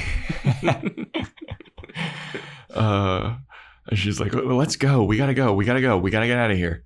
And Faith just runs and she hops over some kind of fence. They go separate ways, right? Yeah. So Faith hops over something and Buffy hops over a different fence. And when Buffy hops over, she puts a handprint of blood on like this wooden post. Did you notice that when she's hopping over the fence? Mm-hmm. And I was like, oh boy, her fingerprints, blood. Yeah. This guy is going to be, the next few seasons of Buffy in jail is going to be weird. So now we're following Buffy. We don't know where Faith is gone. Mm-hmm. And Buffy runs into Angel. And Angel does the same thing where he's just like, Buffy, like scares her or whatever. And she's like on edge already. And she stabs him in the chest. And it was like, oh boy. This is why they don't carry stakes around. I guess that's true. But Angel's like, Buffy, what's going on? And he grabs her hand and he's like, hey, dude, what's up with your hand? You got a bunch of blood on it. Buffy's like, don't worry about it. It's nothing. And he's like, all right, well, just letting you know, shit's about to go down with Balthazar. Shit's getting crazy. They got Giles and they got Wesley. And Buffy's like, God damn it. Yeah. Can this night get any worse? And now Faith returns to Deputy Mayor Allen. And she's looking around like, oh my God, this is fucking crazy. And she like goes and she touches him. And she's like, oh, fuck. And then we cut from that scene. Yeah, when she's reaching out to touch like the wound, it's really like, I was like, are we going to get something else? Does Faith have magical restorative powers like O'Toole? Oh my God, that's where the O'Toole stuff would come in really handy. Yeah. Xander somebody needs to know how to raise the guy back from the dead. Yeah, and this guy would look fine. He just has to wear a shirt, you know? He's just got a hole in his chest. I mean, O'Toole got shot like 6 or 7 times. Yeah, this guy just got a stake to the heart. Yeah, if it's fresh, it's just, it look normal. Yeah, it was just like a weird, I guess I just couldn't register what Faith's face was saying when she was touching. I was like, because I was still in this weird mode where I was like, is this guy something more than who he was? Yeah. I feel like Faith's attitude at this point is kind of like, fuck, I fucked up. Yeah. But not like, oh my God, I'm in trouble. But like, oh man, I fucked up. Yeah, it's more like frustration and not like complete hurt. First it was shock, and then she went back and like, what am I going to do about this thing? Yeah. But yeah. So now we have Giles and Wesley as the prisoners in Balthazar's little warehouse. The line that the scene like kind of opens with is moist in the front. Moist in the front. And Giles and Wesley are looking at him like, oh God. Well, Wesley's looking at him Wesley, like that. like Giles is like, this is like another Tuesday in Sunnydale for me. Yeah. And Wesley is scared. And he is like shitting his pants. And Giles is like, calm down, dude. Like, this is the shit that happens here. Yeah. And Wesley's like, what do you mean this is what happens here? Like, you wanted to be a watcher in Sunnydale. Like, why would you take this job? Just keep reading your books and ancient whatever. Yeah, and Giles is just like rolling his eyes like, come on, man. So then Balthazar's like, I'm going to kill you and I'm going to kill the Slayers and I'm going to kill everybody if I don't get my amulet. And Wesley's like, there has to be some kind of rational way that we could do this. Like, look at the guy that you're talking to, man. Yeah. You really think there's a rational way to do this? The fact that they just kidnapped you is like rational enough. Yeah. And then so Balthazar's like, I don't care, dude. There's no reason. I'm going to kill you if I don't get my amulet. And then Wesley just gives up all the information he has. Well, he offers a trade. Yeah, he's like, you've got something I want. I've got something you want. I know where the amulet is. I could tell you if you let us go. And Balthazar's like, fuck that. How about I just torture you and I'll take your kneecaps? The kneecaps line is great. He's like, tear off their kneecaps. And I was like, oh my God, dude. Yeah, and as soon as he hears that, Wesley's like, oh, fuck, I like my kneecaps. And then he sells out Buffy. He's like, Buffy had the amulet and she gave it to one of her friends. He's a tall guy. And then Giles looks at him and goes, shut up, you twerp. And I was like, hell yeah, Ripper Giles. And then he's like, tell me his name. Tell me his name. And then Wesley's like, oh, I don't know the guy's name that you gave it to. Actually, I don't have the info. I never got his name. And then Balthazar's like, the kneecaps. And then Giles is like, wait. You let him go. I'll tell you what you want. Yeah. And he's like, no, tell me his name. And then that's when we get the classic. It's a weird shot and angle when he shows up. But he's like, tell me his name. And then Angel walks in with Angel vampire face. And it's like this low angle. It's supposed to be a really cool entrance shot, but he's walking away from camp. I don't know. It just didn't. Angel gets like a hero shot, like looking up like, hey, this is who we're supposed to be looking up to. He comes out and he's like, his name is Angel and that's who I am. And he comes in and he starts kicking ass. Yeah. It's just the shot. I get what they were going for. It didn't really work for me. It kind of goes by too quick. It doesn't. It's also filmed. It feels like it's from some other room. Like it doesn't feel like it's in the same area that they're in. So Angel comes in and he basically like kicks the vampires off of Wesley and Giles. Buffy shows up. She's kicking ass. And this is where we get the masters of spinjitzu. Mm-hmm. All kinds of spin kicks, all kinds of spin and flippy shit. Buffy frees Giles by stabbing his restraints with a sword. And Giles is free and he frees Wesley. And Giles is like fighting vampires now too. And Wesley is fighting. Yeah.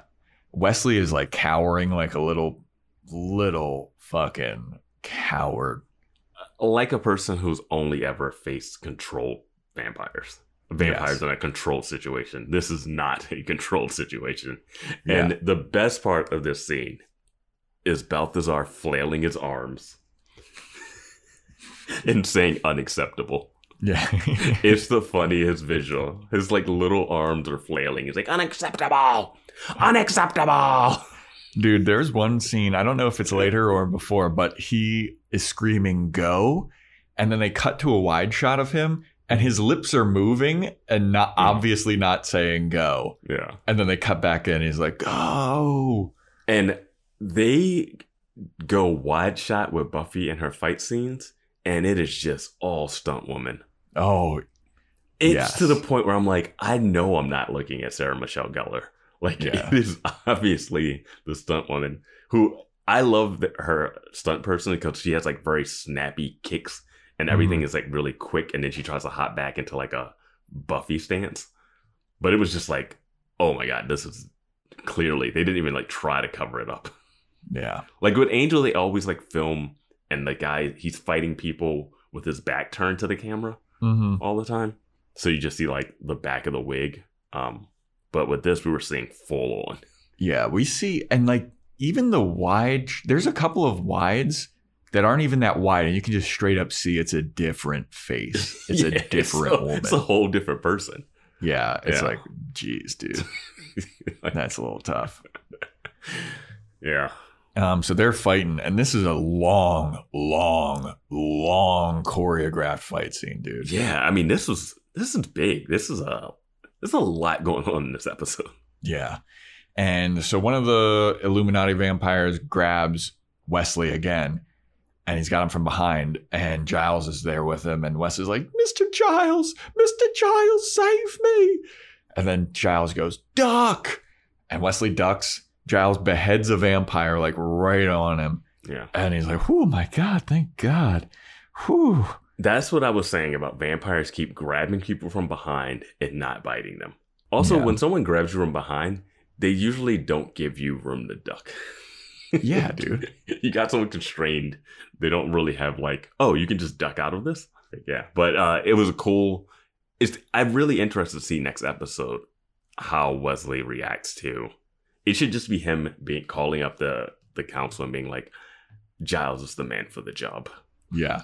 Or he should show Giles a lot more respect, or like, can I work with you? Like, I see I'm out of my element here. Yeah, we do need another person that can die in the finale. Yeah. Yeah. So there's still some more spin kick fighting going on, and Balthazar decides to use his Star Wars Force powers on Angel, and he drags Angel close to him. It looked so funny. Yeah. He just like freezes up and he's like, ah. Yeah. And he grabs Angel's head from behind and he starts to squish it like a melon. And Angel's getting his head squished. And Buffy sees this happening from afar, and she looks up and she sees like a lighting fixture. And does she use the sword to cut it? I guess so. I don't know.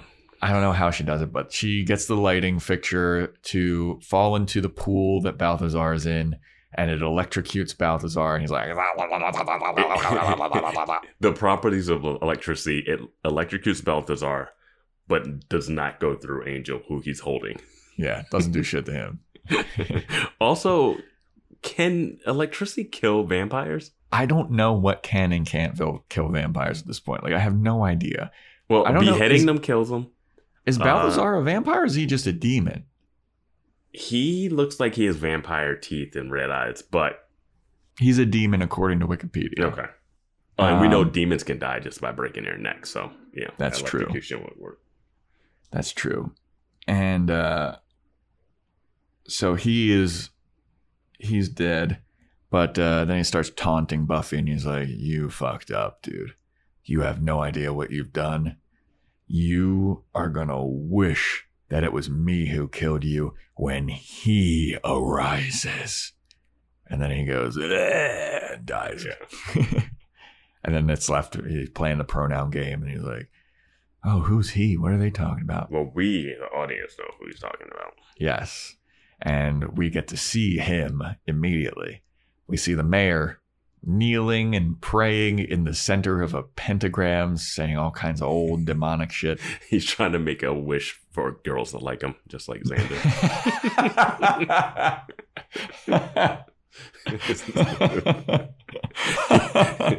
He's got Amy there with him. He's like, Amy the witch is just like a rat with a witch hat on. It's like, you think Cordelia will like me after this? But Mr. Trick is there, and the vampire from earlier that came out of the closet. He came out of the closet. He's now in the cage. He went out of the closet in the cage. Yeah. He's there. And they're all watching this happen, and the mayor's chanting his demonic spell or whatever. And then it ends, and he opens his eyes, and he's like, I wonder where Alan is. I feel like Alan would have enjoyed seeing this. Why is he so late? He's never late like this. Like the room is shaking and all this stuff. This is the moment I was like, I really like the mayor. Yeah. Like the transition from the serious spell to like, where's Alan? He's late. Like, Yeah. Like he's such a weird character. He's like happy-go-lucky, but also sinister as fuck. Yeah. So then he stands up and he's walking over to Mr. Trick, and Mr. Trick's like, well, do you think that the spell worked? And the mayor's like, only one way to find out. Let the guy go from his cage. And Mr. Trick walks over and he's like, oh, wait, hold on. Here, give him his sword. Give him his sword, too. That's the only way that we'll actually know. And then Mr. Trick's like, are you sure? And he's like, yeah, let's do it. Who gives a fuck? So they open the cage. And at this point, I was like, if I was this vampire, I wouldn't get out of the cage. You openly hear these guys talking about, like, let's see if this works. Like, why would you go running into a trap? I would get out of the cage, but I wouldn't just get out of the cage and just attack. Yeah, maybe I'd run. I'd maybe attack Mr. Trick. Like, I don't know who knows what the spell's supposed to do, but if someone's letting you out so that you can attack them, this is a trap. So I might attack Mr. Trick and try to get out of the room. And run away, but like do a little bit of improv, but he doesn't know that Balthazar is dead. He can't go back without the head of the mayor. So this is a typical thing of just run and be a vampire on your own. Don't be a part of any of these vampire cults. I never understand the bad guys, like the henchmen of bad guys who kill their henchmen. Yeah, like when Balthazar kills that first guy, and I'm just like, yeah, no, this isn't for me. Yeah. It's also like, it's not smart for Balthazar either, because now he has one less henchman. Yeah. One less person to lay the water on him. Yeah. That's the only non-expendable henchman. Yeah. That one's like looking at everyone like, mm-hmm. Yeah. So this vampire gets released from his cage. He gets his sword and he looks at Mr. Trick like, are you really going to let me just do this? All right, I'll do it. Runs to the mayor, does a huge swing of his sword, cuts the mayor's head right down the middle, and the mayor's head is split, and there's a bunch of roaches, it looks like, in between them, and it just goes right back to normal, and he is fully headed again. He's healed. Everything is fine. And then the vampire starts to back away, and this is where Mr. Trick stakes him from behind. You're absolutely right. This is what I was getting ahead of myself about. And so the mayor's like, ha ha, it worked. Pulls out his to-do list. And I paused on his to-do list. I knew you would. I love his to-do list because he checks off become invincible. But what else is on his to-do list is call the temp agency. He has a PTA meeting after become invincible. And after the PTA meeting, he has get a haircut. Like, this is where the mayor, like, comes into his own. Like, 'cause that is just so casual. Like, oh, become invincible. Yeah, I wanted to do that today. Yeah. And then he checks it off and he's happy-go-lucky. He's like, this is awesome. All right, I'm invincible. Now nobody can hurt me. And this begins the 100 days until my ascension or whatever. Yeah. And Mr. Trick, he's like, all right, let's go get root beer floats, Mr. Trick. Yeah.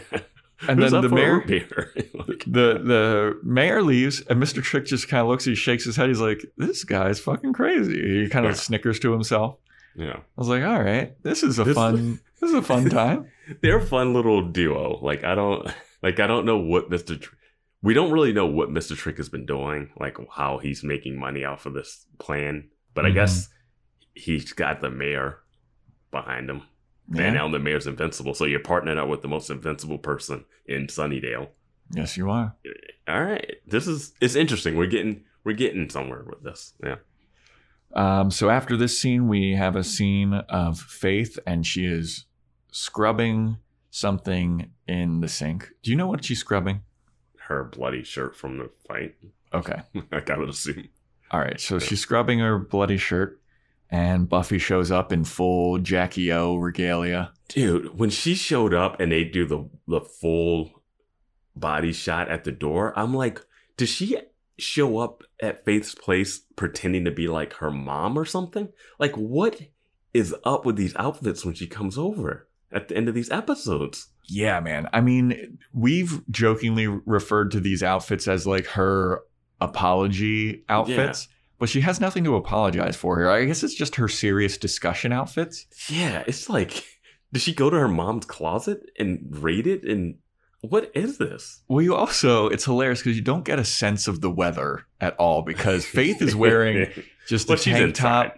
She's wearing a tank top and jeans, and Buffy has like this long dress on, and she has a long like trench pea coat type of fur light blue jacket, and she looks so out of time. Yes, that's what I mean. It's like, what is, like, why is she dressed like that? It's so weird to me, but I will forever call it her Jackie O attire. Yeah, her serious discussion. Does she have another purse with her too? Like, it's, yeah, she needed a little purse that she's holding with both hands in front of her. So she hears the knock at the door, and Buffy's like, "Don't worry, Faith, it's just me," because Faith is obviously kind of worried about, like, you know, the cops or whatever. So Buffy comes in and she's like, "Hey, dude, we need to talk about what happened." And Faith's like, what was there to talk about, dude? We were just doing our jobs. And Buffy's like, no, dude, I mean, there's a difference between being a slayer and a killer. You killed a man. Like, you're a murderer now. And Faith's like, I don't need your help, kid. I don't need... Yeah, I fucking wicked murdered that guy. What about it? I got a tattoo. You should have known this was going to happen to me. I got a bicep fucking tribal tattoo. Fucking, I'll murder him with some chowder. And Buffy's like, no, dude, like, this is crazy. I mean, eventually somebody's going to find that guy's body. And Faith's like, what fucking body, dude? I went back to the scene of the crime. He's in the Boston Harbor.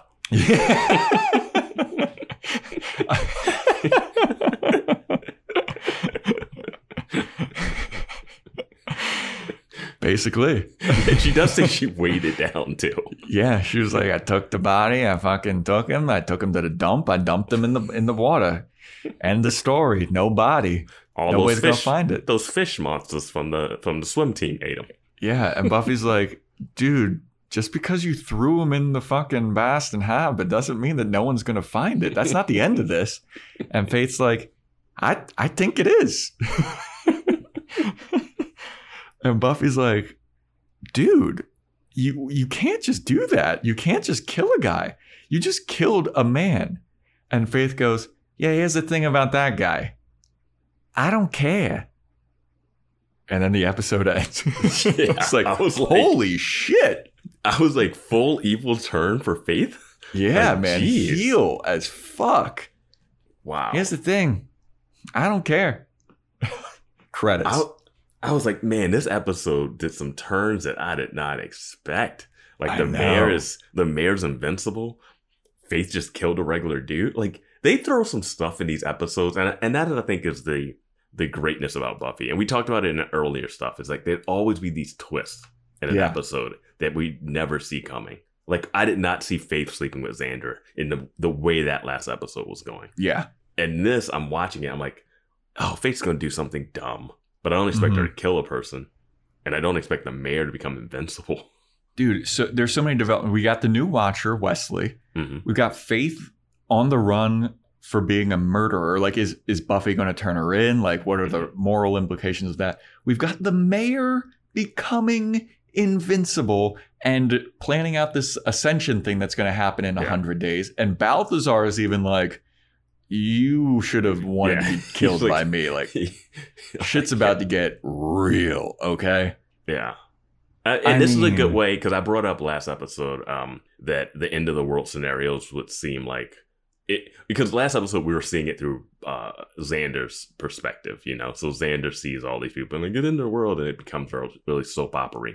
Yeah. But I was like, oh, if we look at it that way, all the end of the world stuff can be taken as a joke. But now we've ratcheted it up a little bit with this, that like now I care a little bit about how this next giant threat for the episode will play out. Well, Vance, speaking of next giant threat, the title of the next episode is Consequences. Man, this has to be something about Faith and this murdering the guy. Yeah. Right? It has to be. Unless it's something about Xander and Faith's thing. Maybe of both. Maybe also a little bit of Wesley facing the consequences of him being a terrible watcher. Oh, no. The Watchers don't face consequences. They're British men. Yeah. They're white guys. Yeah, they're the whitest of white guys. The thing I was going to say about Xander is that he can't catch a break with the girls he falls for, man. No. Mummy girl, the mantis lady. And now a stone cold murderer. Yeah. As soon as this happened, I was like, oh, Xander, you did it again. Yeah. Dude, if Xander gets a crush on you, dude, wait till Willow turns into some kind of fucking insane evil person. Man. Cordelia, too. Yeah. But yeah, that is it for Bad Girls. You got anything else to say about this episode here, Vance? Just that I thought that there might be something with the fingerprint of blood that Buffy has on the wall. Yeah. So maybe that it just seemed like they pointed to that. Like she hops over the fence, her hand touches the pole, there's blood there, and then she had blood on her hands that Xander brings up. Or Angel brings up, yeah. So I feel like if a person went missing and the mayor does like this guy, so he would look into it. And her prints are there, and a cop would see her and be like, isn't she the one that almost killed that Ted guy and was under murder for the Kendra girl and then broke into the sporting goods store because it's a small town and we know everybody and there's only one person named Buffy.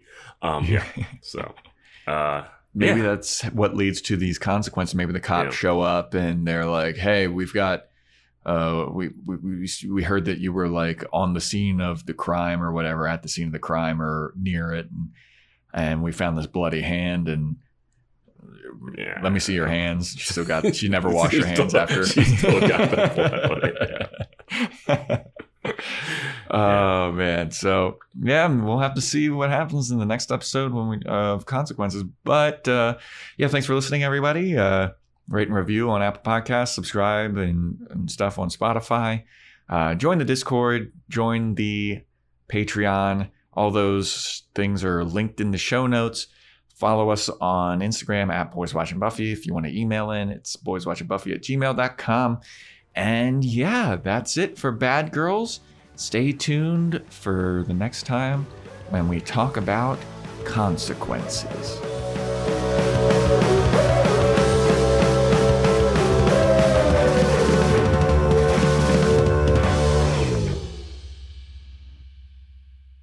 You don't get it. You killed a man. No, you don't get it. I don't care.